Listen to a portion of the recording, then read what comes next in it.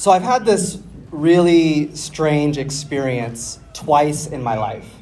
It's a physical sensation of falling while I'm standing on solid ground. Like the world has been pulled out from underneath my feet, like a trap door has opened up and I'm just free falling.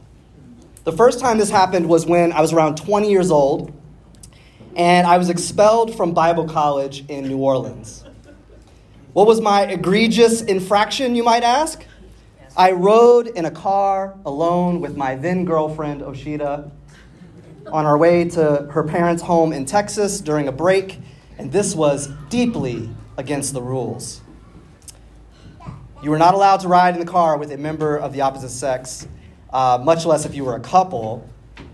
And I wish we had time to break down all the toxicity of purity culture, but that's for another sermon. When I returned to school, I found out that I had been expelled. And at that very moment, it felt like the world beneath my feet had evaporated. And I was plummeting.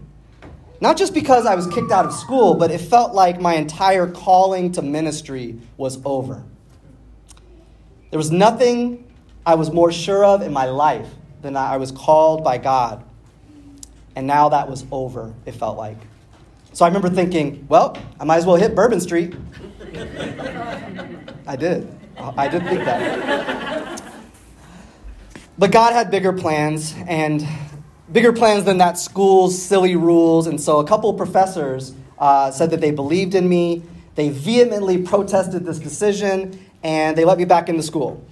I eventually graduated from that school, but it was a really bad school. Really toxic. The second time this happened to me was when I resigned from a church that I was serving in downtown LA due to a narcissistic and abusive boss. And a wonderful mentor of mine named Dr. Dennis Edwards. Anybody know Dennis Edwards? Former pastor of Sanctuary Covenant. He encouraged me to be his successor at a church that he had planted in Washington, D.C., a Mennonite church. And I thought this was perfect. I thought, oh man, this is a multi-ethnic Anabaptist church in Washington, D.C., planted by my mentor. Surely this is God's will for my life, right? And it's in the belly of the beast, Babylon. I'm going to make a splash there. This is where I'm going to make a difference. And there were weeks of candidating, literal weeks of candidating. They came and watched me preach. They came to our house. They played board games with us. Elders from the church came. And it came down to two candidates, me and my close friend, Delante, who was an intern at the church where I pastored in LA. And the elder called me on the phone on the day of the decision, and he started telling me how great of a candidate I was. And I was thinking, why is he buttering me up to tell me that I got the call? And then I realized he's buttering me up because I did not get the call. And then he told me they had gone with Delante. There goes that trap door again. I was falling. I remember thinking, well, I always loved graphic design. Maybe it's time for a career change. But God had better plans for us than D.C. A few months later, we received the call here to St. Paul and to Roots. And in retrospect, D.C. would have been horrible. I think we would have been completely miserable there. I had fooled myself into thinking that it would be a good fit for us, but now it just feels delusional to me because we love it here so much. Feels like this was always the plan. Those experiences of feeling like I was falling, like the world had been pulled out from underneath me, they've stuck with me. They remind me that we can easily place our trust in the wrong things. They challenge me to interrogate what I'm trusting in. Is my hope really in Christ? Or is my hope in things that Christ can give me? Is Christ the solid rock on which I'm standing, or is my hope resting on sinking sand? Today we're kicking off a new 6-week series in the book of 1 Peter called Hope on the Horizon. It's the season of Eastertide, and the lectionary walks us through this New Testament book one chapter at a time. So we're going to do the same. We're going to explore different aspects of hope. Like next week, Pastor Oshida is going to talk about sojourner's hope, the hope of being like a sojourner. Then we're going to have a fellowship Sunday with potluck brunch. Then in our journey groups, we're going to discuss Reconstructing Hope. What does that look like? And then on Mother's Day, Pastor Oshita's going to talk about a gentle hope. And then on the 21st, I'm going to talk about suffering hope. But our passage today uses a metaphor that I was drawn to. You'll probably know why. And I want to home in on this metaphor. It's the metaphor of a refiner's fire. So I'm calling this message Forged Hope. But before we dive into our text, let's pray for the Spirit's work of illumination. Spirit of the living God, we need you this morning. We need you to open our minds and give us eyes to see. We need you to open our hearts and give us ears to hear. We need you to shine your light of illumination upon the scriptures that we will hear read today and speak to us. You are the liberating Spirit. Would you set us free this morning? May the word be like a seed that finds good soil. May it take up root and bear good fruit, fruit that will last. And may the words of my lips, meditations of my heart be pleasing to you, my rock and my redeemer. And all God's people said, Amen. So our passage this morning is from 1 Peter chapter 1. It's verses 3 through 9. If you have your own translation of the Bible, either virtual or analog, some of you still use analog Bibles, you could turn with me to that passage or follow along on the screen behind me. I'm going to read from the NIV, starting in verse 3. Praise be to the God and Father of our Lord Jesus Christ. In his great mercy, he has given us new birth into a living hope through the resurrection of Jesus Christ from the dead, and into an inheritance that can never perish, spoil, or fade. This inheritance is kept in heaven for you, who through faith are shielded by God's power until the coming of the salvation that is ready to be revealed at the last time. In this you greatly rejoice, though now for a little while you may have had to suffer grief in all kinds of trials. These have come so that the proven genuineness of your faith, of greater worth than gold, which perishes, even though refined by fire, may result in praise, glory, and honor when Jesus Christ is revealed. Though you have not seen him, you love him. And even though you do not see him now, you believe in him and are filled with an inexpressible and glorious joy, for you are receiving the end result of your faith, the salvation of your souls. The word of the Lord. So, you are all familiar with this picture, right? You are familiar that precious metals are heated to such a high temperature that the impurities rise to the surface and are skimmed off so that the purest form of the metal remains. This process purifies and it proves. This passage speaks to a people who have placed their trust in Jesus and are now being subjected to pressure. Now they are experiencing trials and temptations and testing. Their faith is being forged in fire. This morning, I want to talk about this using 3 words. The 3 words are future, focus, and freedom. The first word is future because this passage points out ahead of itself to a time that has yet to come. It speaks of a time when our inheritance is waiting for us in heaven. It speaks of a time that is called the last time. It speaks of a time when Jesus will be revealed. In theological circles, this is called the parousia. You can impress your friends with that word, parousia. It means arrival. It speaks of the coming day when the liberation of our souls will be complete and the liberation of our bodies. This future orientation of this passage tells us that right now we live in a sort of in-between time, an overlapping of the ages. God's future has already arrived in Jesus 2,000 years ago, and the age to come has been inaugurated but has not yet been consummated. There will be a time in the future yet to come when all injustice will cease, when God will wipe away every tear, and every sword will be beaten into a gardening tool. But that time is still yet to come. In the meantime, we wait. Some of you remember our friend Michael from Michael and Twinkle. They are back in South Korea right now, but they are still part of our family. And Michael, as you know, is a brilliant neuroscientist, published in Nature, had his own lab monkey. How many people can say that, right? I loved talking theology with Michael. Michael, in the 5.5 years that I've been here at Roots, Michael is the only person who would consistently beeline it for me after service and ask a ton of questions about the sermon. I loved every second of it. One of the things that Michael loved to talk about was time. Michael would often say, the problem is our timetable is off. And I would say, what do you mean by that? He would say, we think too short term. We got to zoom out and think about time in terms of the whole span of human history. Thousands of years. He saw how minuscule the amount of time was that we were looking at. And he was trying to look at the broader picture.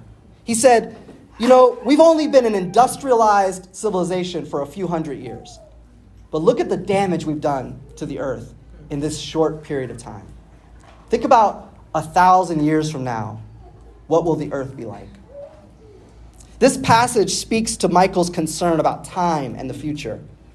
This passage speaks about our short-sightedness, our impatience. This passage puts our lives in the proper scale compared to the vastness of God's eternity. It says, in this living hope, in this inheritance, in this salvation gifted to us by God, we greatly rejoice, though now for a little while you have had to suffer grief in all kinds of trials. You see that part? A little while. Now, this is not a dismissal of our pain. There's no denial of suffering here. Peter knows suffering. Peter knows grief. This passage recognizes the deep suffering and anguish that God's people have been made to endure over the years. But this passage brilliantly puts all that suffering in proper scale next to the eternity of God. When viewed in light of the eternity of God, our brief time here on earth is but a little while. Something I've learned over the years and something that I continually tell myself when times get tough is that I can endure almost anything if I know that it won't last always. I can endure almost anything if I know it's just for a season. Amen? When I zoom out and take a look at my life from 40,000 feet, it puts my pain in perspective. And I see it then in light of God's eternity. The first word in this passage to me is future, because this passage lifts up our eyes and points them to the future and tells us that the suffering we endure in this life, it won't last always. And in light of God's kingdom that lasts eternity is only a little while. But to me, the second word is more important. The second word is focus. Some of you, God bless you, you love to run. And I do not understand you at all. How many of you like to run? We've got some runners. You're weirdos. I do not understand you. Running is pure suffering to me. I'm going to tell you why. When I was 16, I was court-ordered to a boot camp for at-risk youth. Okay? It was 360 teens from Chicago, all thrown onto a decommissioned Air Force base in the middle of nowhere, Illinois, surrounded by cornfields. And our drill instructors were special forces. And every morning at 5:15, they would wake us up, and we would run in formation across the base, then do PT, and then run back. And I swore to myself when I graduated from that program, I will never run another mile in my life. Unless I'm saving my life or saving someone else's life, I'm not doing it. But there's something that turns running, which is pure torture, there's something that turns running into something good, and that's our focus. If you have a focus, you can turn a torturous thing like running into a refining fire of training. One person is on a treadmill, and they are just suffering. It's pointless. They are running and they are doing nothing. It's utterly torture. But next to them is somebody who's training for a marathon. And they've got focus. They know why they're doing what they're doing. They know why this pain is happening. And they know what it's for. Amen? Amen.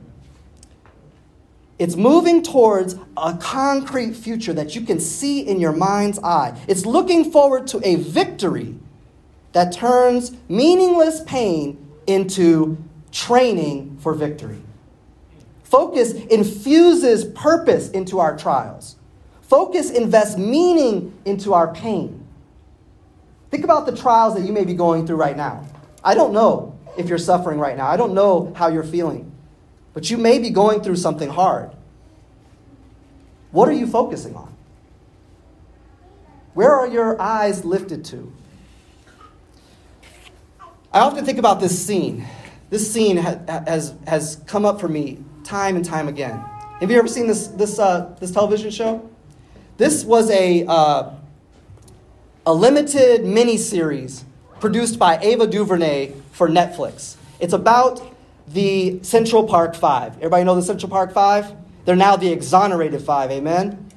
Because they were acquitted of all charges when they were wrongfully accused of a terrible act. Young woman was assaulted in Central Park, and the NYPD just rounded up the first 5 black and brown boys they could find. And they pinned it on them, and they coerced confessions from them. And Donald Trump took out a full-page ad calling for their execution, but we're not going to go there. I digress.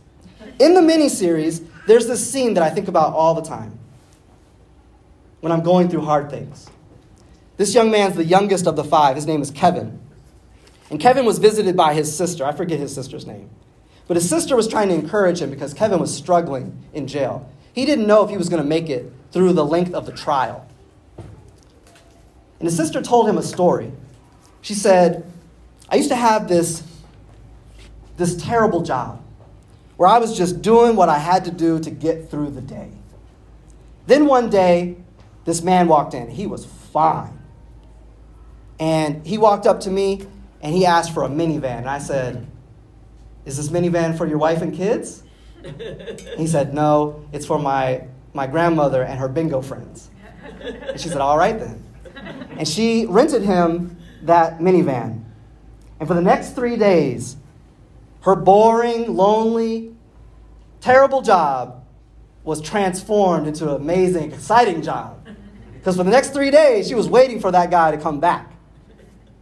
And when he returned with the minivan, she turned him down. He asked her out, and she turned him down.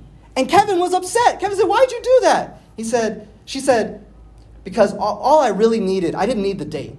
I just needed something to look forward to. That was the point of the story. Kevin, you need something to look forward to. You need hope in the midst of your trial. You need a focus that lifts your eyes up from the jail bars and you can see beyond them. See, focus turns something miserable into something meaningful. Focus turns trials into triumph and tribulations into testimonies. Focus transforms our pain into the forging of our faith. So what are we focusing on? Ask yourself, what are you focusing on? When our focus is fixed on the solid ground of Christ's resurrection, it unlocks freedom. As we move through our life's challenges, fixing our hope on Christ determines our experience. What Peter calls inexpressible joy.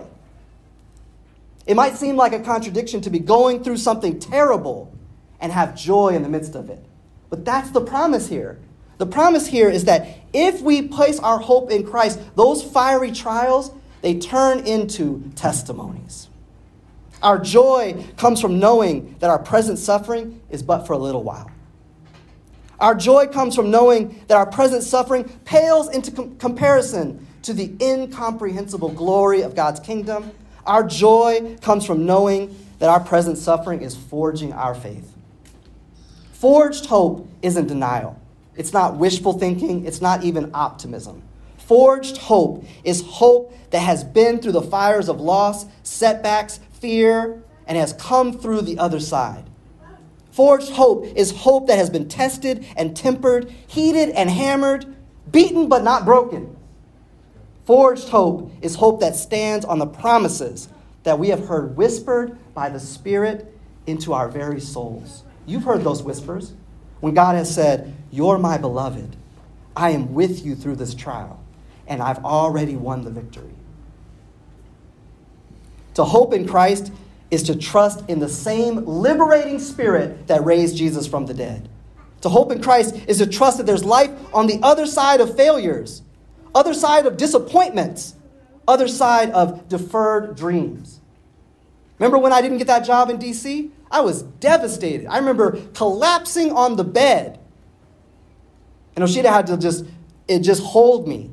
I didn't think there was a future after that. And here I am. And I would not trade where I am now for D.C. for 1,000 D.C.s. To hope in Christ is to experience the power to begin again, to try again, to trust again, to live again. That's why we live in Eastertide, because Christ is risen, and that means death is defeated, and death is the final enemy. So we don't have any more enemies. We're free now. Someone might say to me, "But TC, you don't really know what I'm going through." And you're right about that. You're right. I don't know. I can't crawl inside your experience and experience it for you. I only have my own experience. And what I know to be true is this: hope in Christ is the focus that unlocks freedom as our faith is forged in the refining fires of life. Amen. Pray with me.